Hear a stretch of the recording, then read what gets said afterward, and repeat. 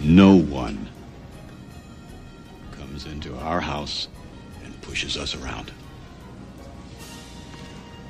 This is your game now, gentlemen.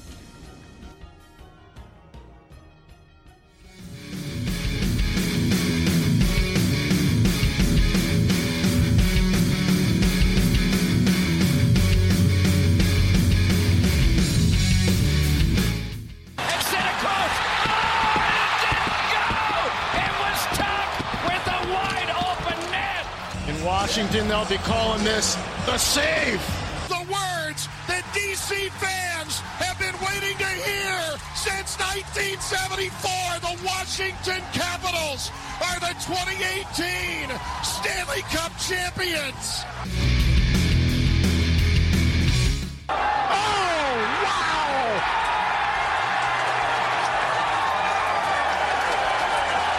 In your life, have you seen anything like that?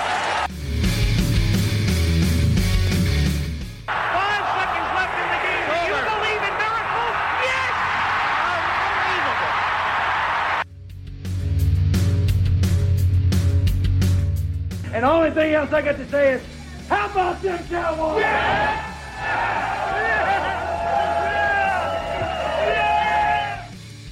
Hello, everyone. Welcome to the Huddle Up Podcast, live here on our Facebook page. It is Wednesday, September 19th, 2018. And we have tons of stuff to talk about this week, including the Big Dogs stumble, including myself. And Adam Sandler was right about kickers all along. But first, football season is here, and it's time for you to get ready for tailgate parties and weekend pre-games with the best game that money can buy. Go to playqb54.com and use promo code podcast to get 20% off of your order. Again, playqb54.com, use promo code podcast and get 20% off of your order. That is the home network, or the sponsor of our home network, NGSC Sports. We got Dave on the line with us. Obviously, Sean not in studio with us tonight. But, Dave, how you doing this week, bud?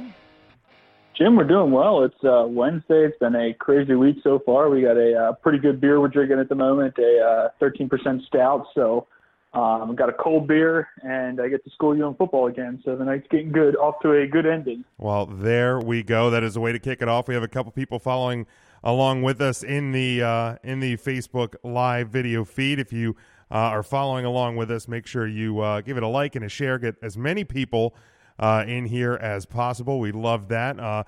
We have one question out of the gate already, Dave, that we'll get to. Why don't we just get to it right away? Josh Gordon to the New England Patriots. Scotty asks, does that mean they are Super Bowl bound, or will the Jags have something to say about it?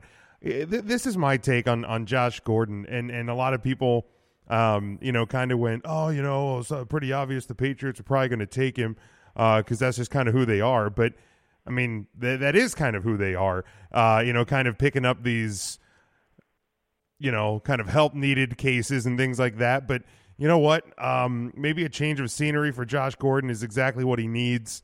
Obviously, it is a step up in terms of the organization as a whole. And if you get the Josh Gordon that we saw make a catch in week one against the Steelers, if you get a guy that is as focused as he was when he came into the league, this is a huge step up for New England. It's like they typically do. It's a low risk, high reward type of thing. They didn't give up a lot to get him. So if they get the good Josh Gordon, this is a great deal. If they don't, they can cut him or cut ties and what have you. But it's a no risk thing. Does it mean they're Super Bowl bound? I don't know. It just depends on what Josh Gordon is in New England. Yeah, Jim, I tend to agree with what you're saying there. I mean, it's a low risk thing. I mean, they give up, I think it was a 5th round pick for him, something along those lines. Yeah, something like that. I mean, given how Belichick is with his players, chances are the good Josh Gordon shows up once or twice and he's able to flip Josh Gordon later in the year for a first-round pick or something somehow, just because it seems to be what the Patriots do for some god unforeseen reason. But does it mean they're going to the Super Bowl? I mean, it certainly boosts them a little bit. But there's 14 games left in the regular season here. You can make an argument for probably 25 teams going to the Super Bowl at this point, just given how wide open a lot of it is. Does it help their chances? Yes, but does it take it from a 10% to 50%? No. I mean, it probably takes it from, if it was 10% to now you might be at 12%. I mean, his impact is extremely minimal in the grand scheme of things. I think the bigger impact is it's another piece that you have to film and try and figure out how to coverage against, and you got to figure out what the first couple of weeks are going to be. How's Belichick going to use him? Yeah, I mean that's the bottom line, and getting him in there and integrating him into their offense is the big thing. But again, there's a possibility of high reward because you're talking about a super talented wide receiver. It just depends which Gordon shows up. If you want to call in and talk with us, get your football thoughts in with us, you can do that. The number, you can see it on our Facebook post, of course, on our Facebook page, or over at Twitter at Huddle Up Podcast. That is 401-347-0613. Use PIN 29312. Again, 401-347-0613. Use PIN 29312.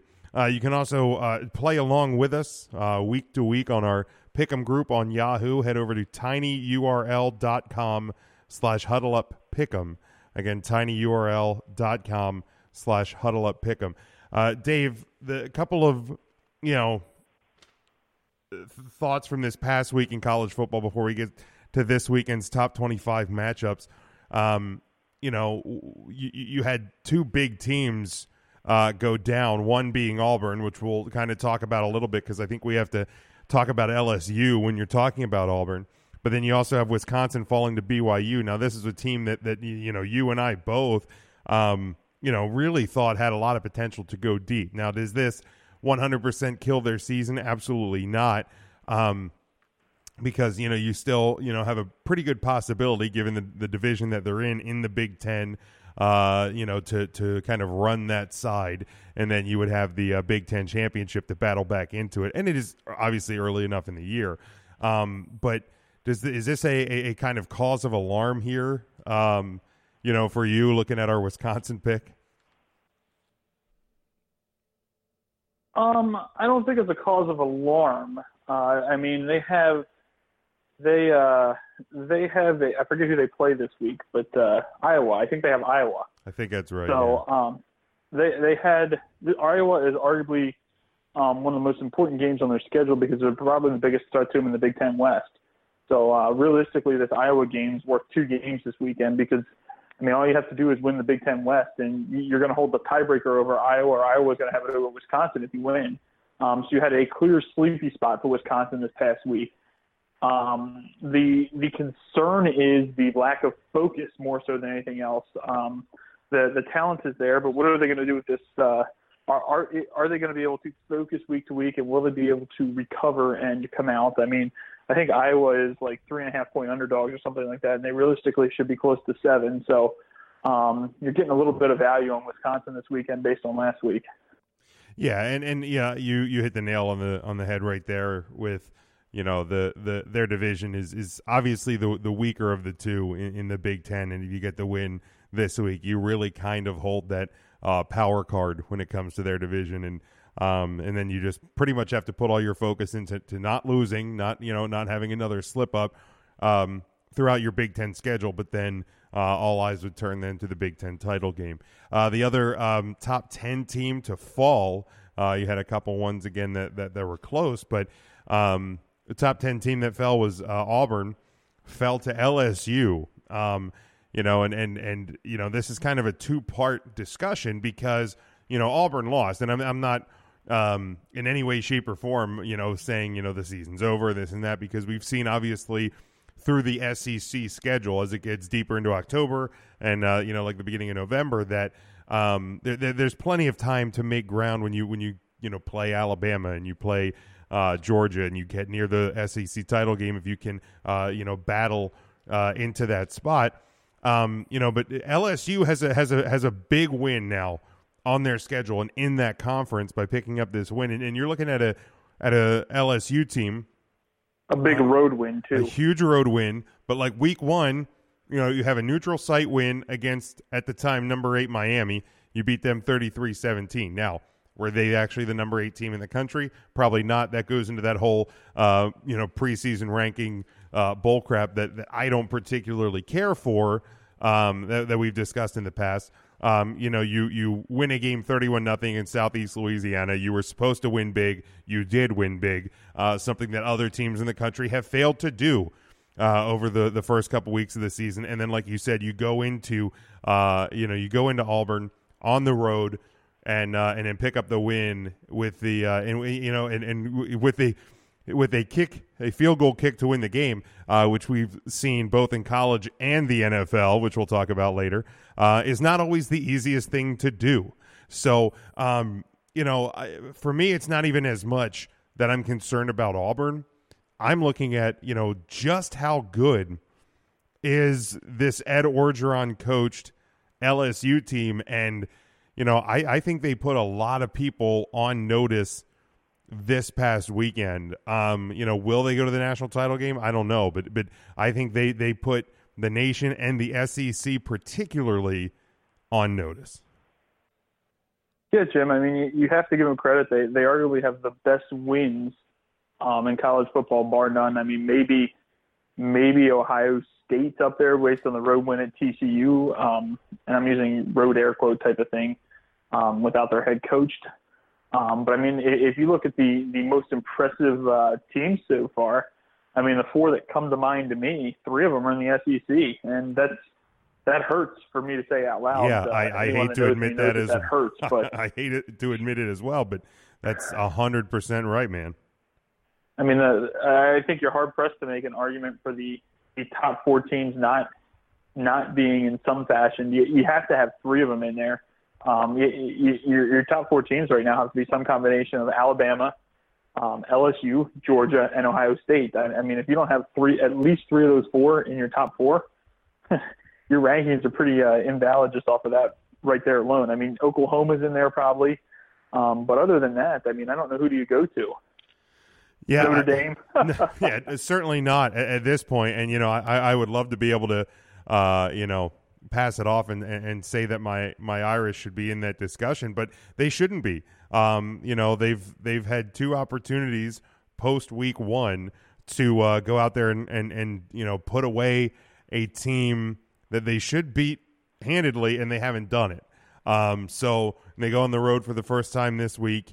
And, that is a test in and of itself. I had a guy at work that, is putting a little funds on the line this week. And he said, James, can Notre Dame cover 7? And I said, should they? Absolutely. Will they? Roll the freaking dice, man. Like, if you want to try that, go ahead. I'm not endorsing it. I'm not telling you to. But, they should. But they have failed to live up to the should thing. But yeah, I think your Notre Dame team is in some trouble when they go to Virginia in a couple of weeks, right?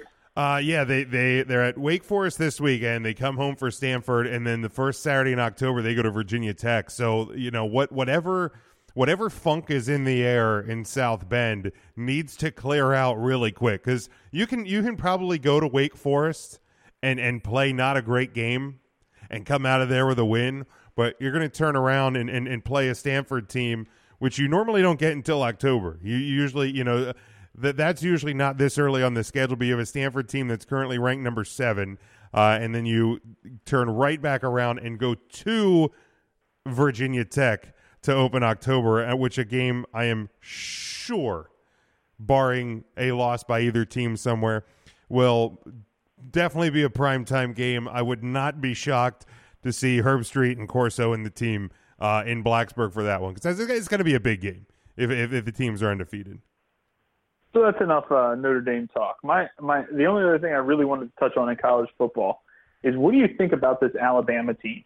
Like, I hate talking about them and everything, but this Alabama team is something else this year. I mean, I know it's early, but man, they were 20-some point underdogs or favorites to Mississippi last week, and they covered that in the first quarter after giving up like an opening kicker, long touchdown, I forget which it is. But is this Alabama team for real? I mean, I don't know I know Tua is obviously the better quarterback. It's been well documented my hatred towards Jalen Hurts for 2 years, which please tell me how correctly I have called that he's terrible. Oh, yeah, he's not good. But I called that week 2 of the 2 years ago type of thing. But Dave, I'm sorry, Dave. That'd be like calling the night sky dark, though. I mean, to be fair. I was ahead of most hating on him, but all right, it wasn't a hard one to pick out. Right. But the Tua just brings an insane amount of upside for this Saban team. And, I mean, the thing that we were talking about earlier is what would this team have been if Tua was there and got to play with Calvin Ridley? It would be like a real-life cheat code is what it would be. Obviously, you played 2 opponents that were walkthroughs. I don't know. I understand the receiving core for Ole Miss is probably one of the better ones in the country, and Alabama shut them down. But I just don't know as a team, Dave, how good Ole Miss really is. So I don't know. We don't know yet just how good this Alabama team is. Does it look really good?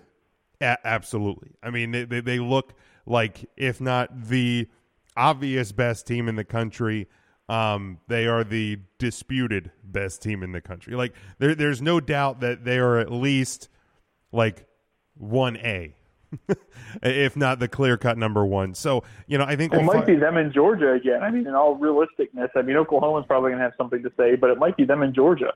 I mean, it certainly could be. I mean, I think when you're talking about this, and you're talking about college football, you're probably looking at a situation where, you're going to get to those, you're going to get to those games late in the year with your conference matchups when you get Alabama and LSU playing each other and things like that probably play out, just exactly.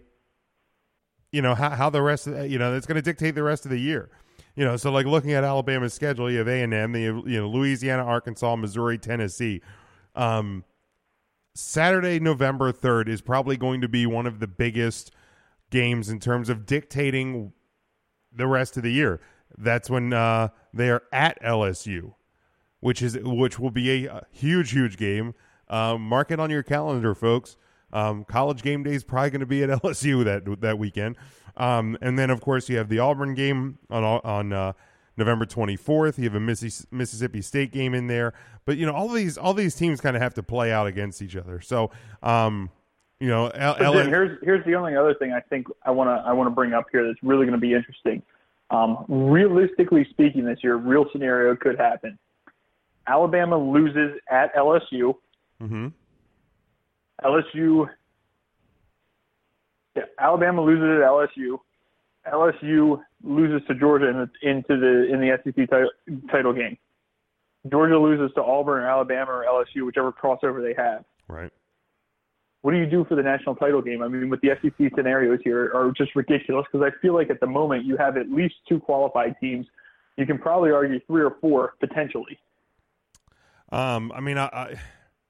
You move the playoff to 8 games. Problem solved. Right. I just wanted to get that ran in. Right, there. Exactly. And it's in a scenario like that, Dave, is kind of the sort of thing that I hope to play out until we get to an 18 playoff, because if Ohio State wins out, they're going to have a stake to it. If Penn State wins out, they're going to have a stake to it. If Notre Dame finds a way to win out, they're going to have a stake to it. If Virginia Tech goes undefeated, they're probably going to have a claim to a spot in the playoff. So like there's going to be, put it this way, plain and simple. Like, I know there's a lot of ifs there, but there's the obvious potential, and we're sitting here very early in the year, but you're talking about a possibility of numerous teams with an obvious stake in the top 4 spots, which for me as a person who wants to go 8 is like a dream scenario. I mean, and knowing my luck, Notre Dame will probably win out and find a way to not be in, because that's just how things would work. But, I do like chaos. And I think that there's obviously that potential there for. So in terms of how good is Alabama, let's start to find out this weekend. And it's one of the two games featuring two top 25 opponents, because that's kind of the way we're doing our little pick'ems on air here this year. So you got number 22 Texas A&M in what are actually some pretty cool or unveiled some pretty cool throwback uniforms not being worn this week. But it's like a solid jersey, but the number looks mesh. It's pretty sharp if you want to check that out if you're a jersey nerd like I am. We have 22 Texas A&M at number 1 Alabama, who is a 27-point favorite. And that should show you right there the separation between the best and everybody else in the SEC and in the nation. Is a team that's ranked in the top 25 is a 27-point dog on the road. The over-unders on this one set at 61 Saturday at 3:30 on CBS. Alabama's going to win. That is not debatable for me. Will they beat the 27? I personally, if I was putting money on this, I wouldn't. This is a game I wouldn't touch.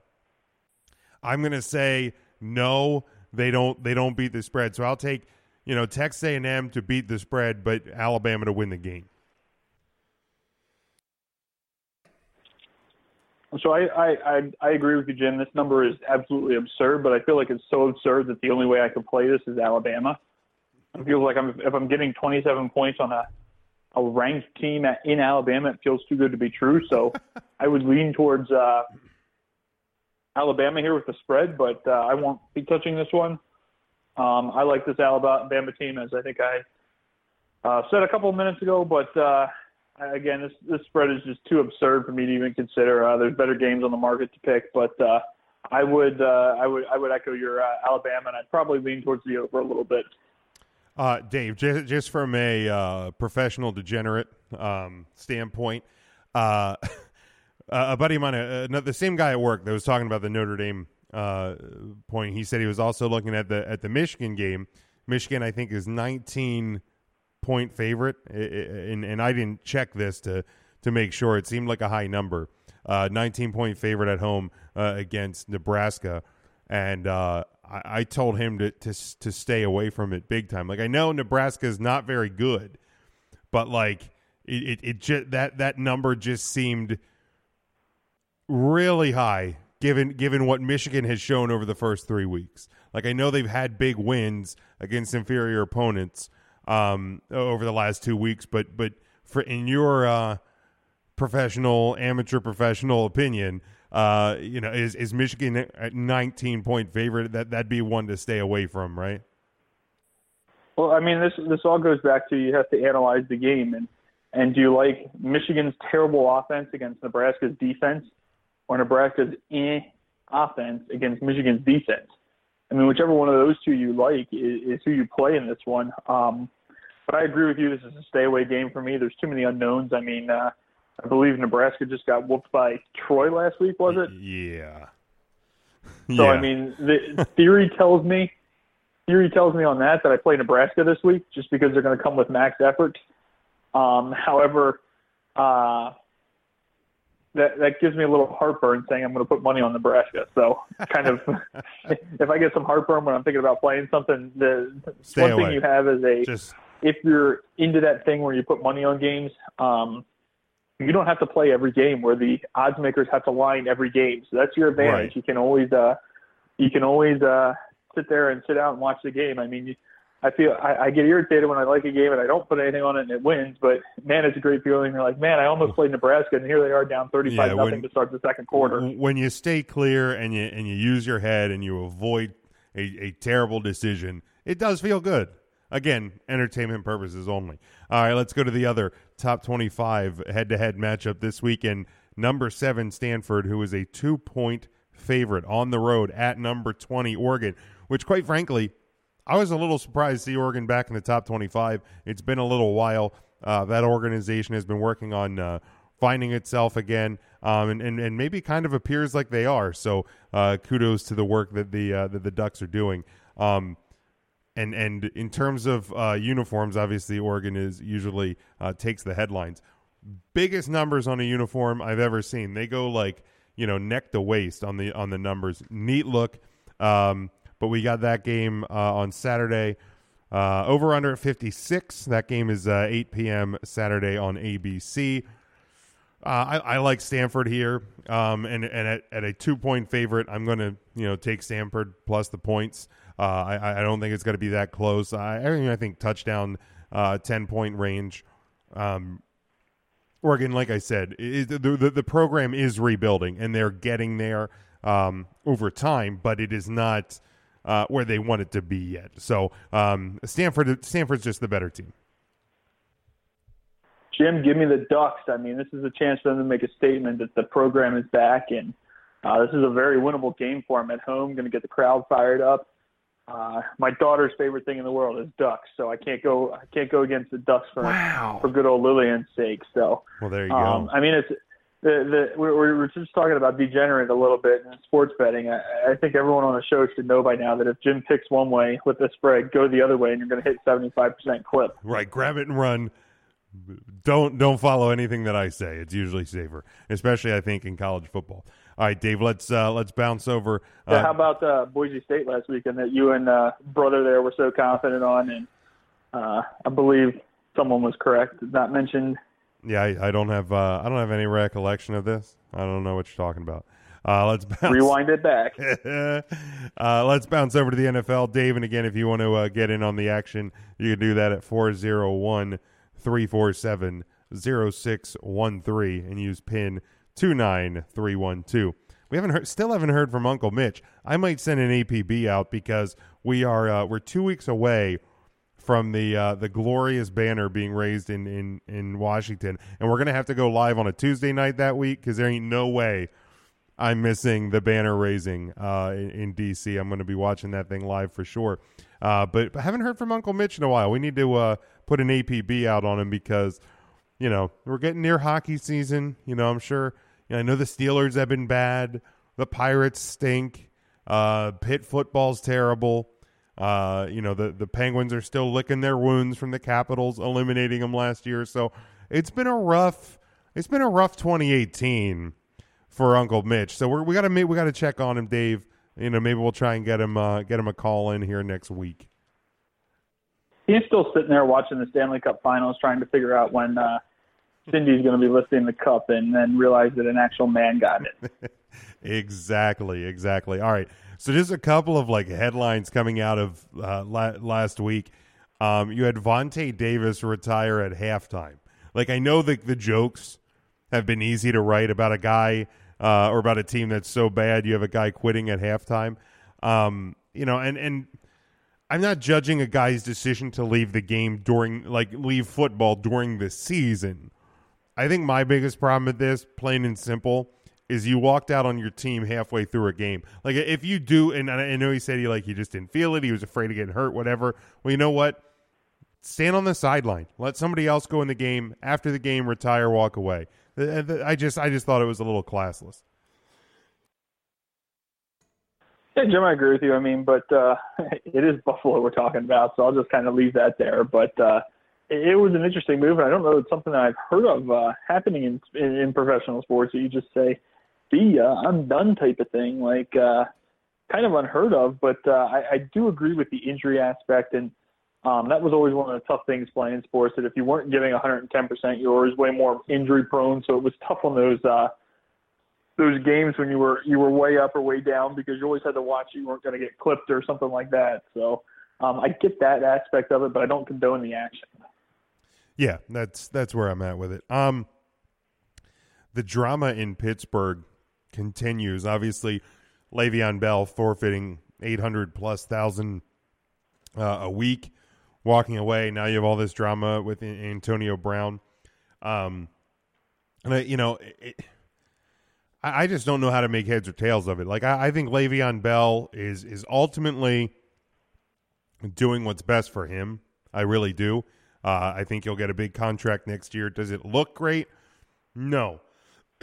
Excuse me. But, and the Antonio Brown stuff I think is still very new to try and make heads or tails of it. But I just think that Mike Tomlin, it seems to me, like he's losing that locker room.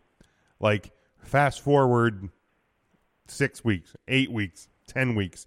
The Steelers don't turn this thing around and turn it around quick. I think you're seeing the end of the Mike Tomlin era, personally. Yeah, I agree with you there, Jim. I mean, there's some red flags, but I mean, I think this kind of goes back to something we've hit on a couple times during the past couple of years, that Mike Tomlin is not that good of an NFL coach. I mean, he's got a ton of talent that he's had around him, and he had a phenomenal defensive coach for a lot of his tenure, which has really elevated his status. But he's made a lot of bonehead decisions, to say the least, during his time. So I think this just kind of amplifies it. I mean, you don't hear of locker room issues with Bill Belichick, because if there's a locker room issue, well, the guy's going to be finding a new locker room instantly, pretty much. Like, you deal with this stuff, and it's essentially like managing that. If he squelch it right away, it's done. Yeah, I mean, you can say what you will about Robert Kraft and Bill Belichick and the Patriot way. Like, everybody kind of wants to knock that saying, the Patriot way, but you don't see this stuff. You don't see this stuff coming out of New England. And they kind of take these, fixer-upper cases, kind of like Josh Gordon.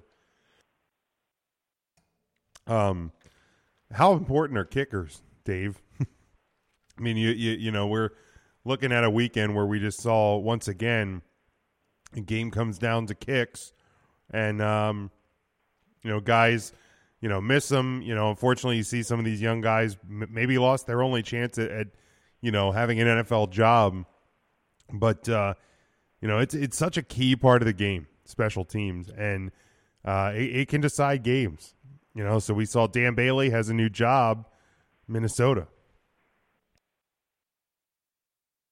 Yeah, Jim, and I mean, I was honestly watching this, and I thought the perfect irony on Sunday Night Football would be for the Cowboys to have a game-winning field goal that they missed because of releasing Dan Bailey, and just to listen to how animated the Cowboys fan base would be. I thought that was going to be pretty ironic ending to the day, but the kickers this past week were horrid. Yeah, it's getting worse. It is getting worse, but like I said, Dan Bailey has a new job. Cleveland has a new kicker, an undrafted free agent. So, you're going to continue to see this week after week, guys bouncing around team to team and stuff like that. But man, it's wild. Cleveland opportunities 2 weeks in a row to unlock those beer coolers, and the city once again remains thirsty. Dave, let's look at the four big games that I circled for this weekend. Starting with Sunday at 1 p.m. on Fox, you have the 1-1 Saints traveling to the 1-1 Falcons, who are a 3-point home favorite. The over/under at 53. Man, this feels like such a weird game. You had the Falcons beat your Panthers last week. You had the Saints, kind of struggle to beat the Browns. A division that, we talked about a couple weeks ago that could potentially be the best in football. And, they aren't through the first 2 weeks. To me, obviously it's a very small sample size. I like the Falcons at home here. I'm going to take the points as well. I think they're going to win it by, again, around that 5-7-10 mark. I don't think the Saints have it. I think Mark Ingram is such a huge part of that offense that they haven't really been able to get it going yet. He still has to sit 2 more games. They'll be fine. They'll get back with it once he's there. But I like the Falcons at home. I agree with you, Jim. I mean, this is an extremely strange game, and I mean, everything that we have seen so far this year in both the Falcons and the Saints, and then Las Vegas sets this line at 2.5 or 3. Like, what? Right. Like, based on that, that's the same line that the game would have been if we set it 3 weeks ago prior to anyone playing. So, what? So I'm going with the Saints here. I mean, I agree with what you're saying, but I think you're getting absolute max effort and max focus out of the Saints team. I think they've gotten a wake-up call the past 2 weeks, hopefully. Not real confident on this game. This is one of the games that I really, really, really do not like. But I think you're getting the max effort out of the Saints team here. I think that this is going to be fairly controlled in the Saints game plan, and I think they're going to try and run the ball a little bit. I think they're going to see that the Eagles had a little bit of success against the Falcons, and I think they're going to see that the Panthers were fairly successful in using McCaffrey kind of in a quick pass type set and using Kamara a little bit.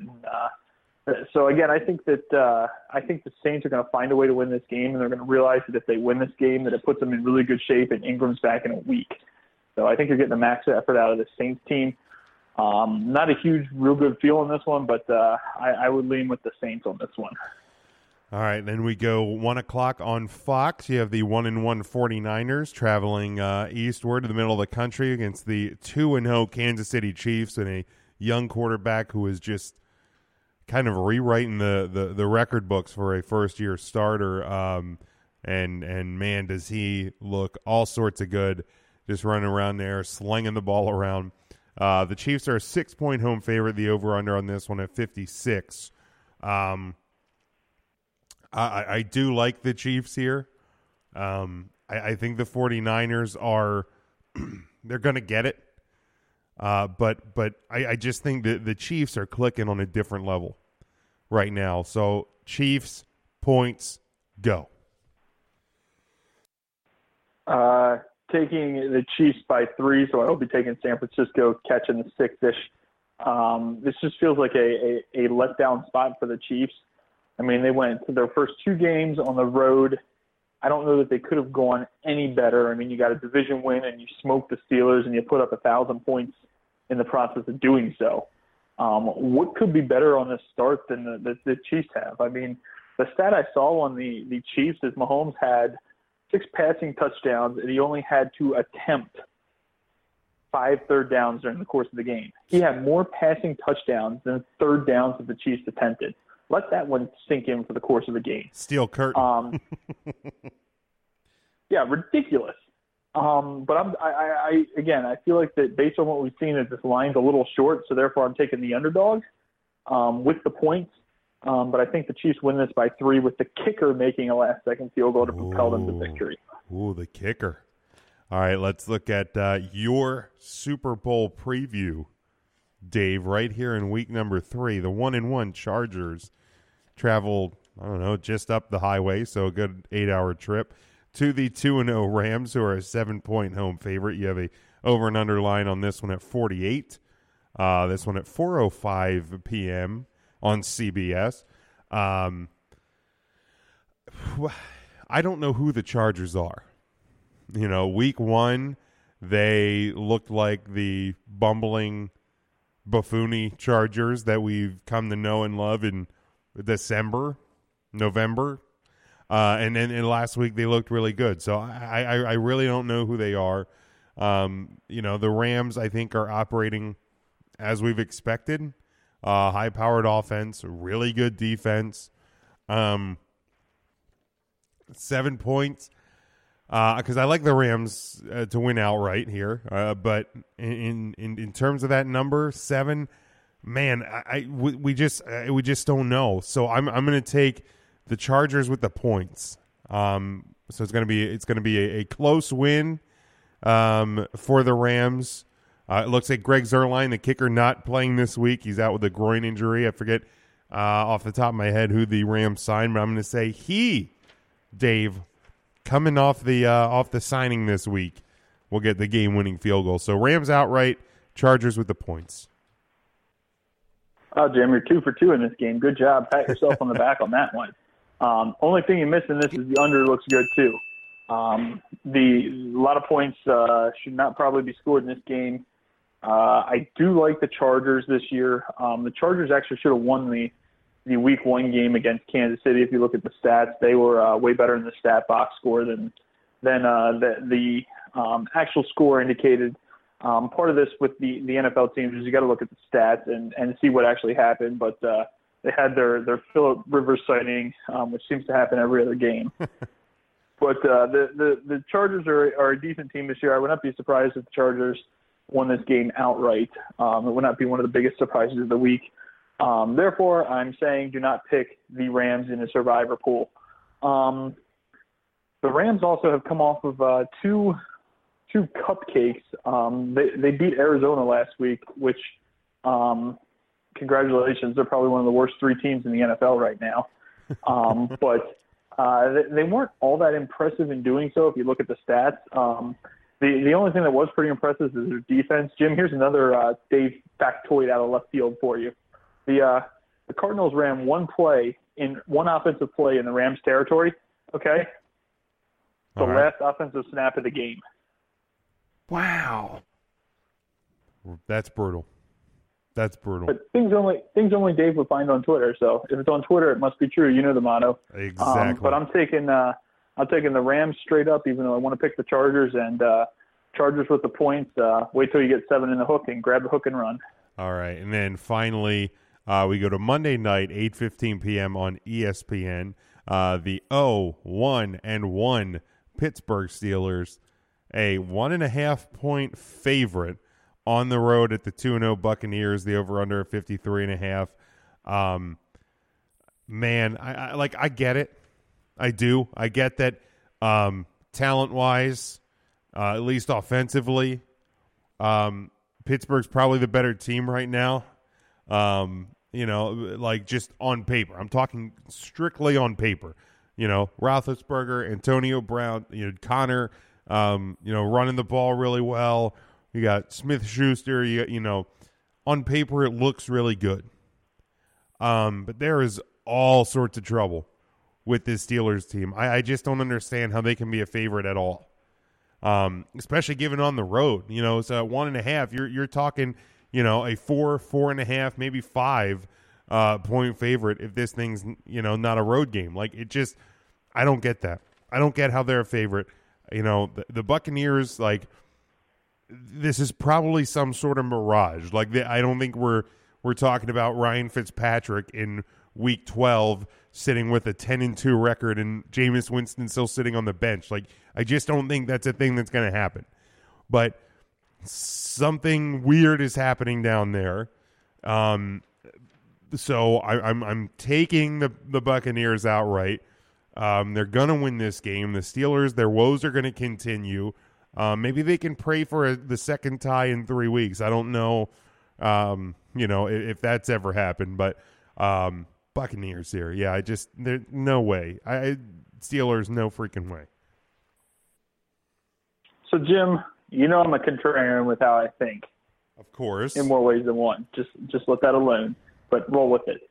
So the Steelers, if I would have told you 3 weeks ago before seeing the first 2 set of games that the Steelers were -1.5 in Tampa Bay, you would have ran to the window to try and bet that line. It's that obnoxious. Right. So two games have moved this line almost 5 points. Like, what have we – I mean, granted, we've seen a lot on both sides here, so that's kind of culminating it. But this is a do-or-die game for the Steelers. Yeah, absolutely. This is your absolute perfect buy a team, sell a team when they're at their high, and buy a team when they're at the low. Like, if you could tell me that I had a Buccaneers ticket from earlier this year showing the +6.5 right now or whatever the number was, that would be phenomenal. But, I mean, is this line move warranted based on what we've seen the first 2 games? I don't know the answer. Some of the line move is absolutely warranted, but 1.5 seems a little ridiculous to me. But, I mean, how much magic does Fitzpatrick have left? I mean, the dude's doing press conferences looking like he's straight out of the UFC or something, which was just he absurd. Steals Deshaun Jackson's clothes and goes to the press conference. Like, it's awesome. It's awesome. Harvard grad out there doing the work, man. It's fun. I don't know how long it lasts, but it's freaking fun while it is. I'm not disagreeing there, but I mean, I think they've completed 3 touchdowns so far this year that have been over 70 yards. Unreal. I think half the NFL last year didn't have a touchdown over 70 yards. I mean, to have 3 and you're in week 2, like this Tampa Bay team is just. I don't know what to say other than that pure numbers and everything else. That there's no way I can back Tampa Bay getting 1.5 only. in this game. I mean, I would need the full field goal to even consider, but this is a game that Vegas probably knows best on, and I am blindly taking the Steelers in this one and hoping for the best. And, I mean, absolute worst case, I can't be too disappointed if I pick the Steelers and then they lose because the Steelers lost. So I win. There you go. All right, those are the NFL picks for the week. Now, Dave, obviously, I said we're gonna touch on baseball here and there when there's something newsworthy. So the Orioles now we know this has been a very, very bad season for the Orioles, and throughout the course of the summer there was all this talk of how historically bad this season had the potential to be. Well, it is official now, Dave, that this season for the Baltimore Orioles is historically bad. And what I mean by that is with a loss last night, they reached their 108th loss of the season, which officially puts it at their worst season on record. 1988, they had 107 losses. Last night was 108. The worst in modern baseball was the 2003 Detroit Tigers, who finished 43-119, which is the 10th worst all time. The worst season in the history of baseball was the 1899 Cleveland Spiders, who finished 20-134. And Dave, just coming in here, breaking news: the Baltimore Orioles will not tie the Detroit Tigers of 2003 for the 10th worst season in baseball history, because the Orioles tonight have beaten the Toronto Blue Jays. They are now 44-108.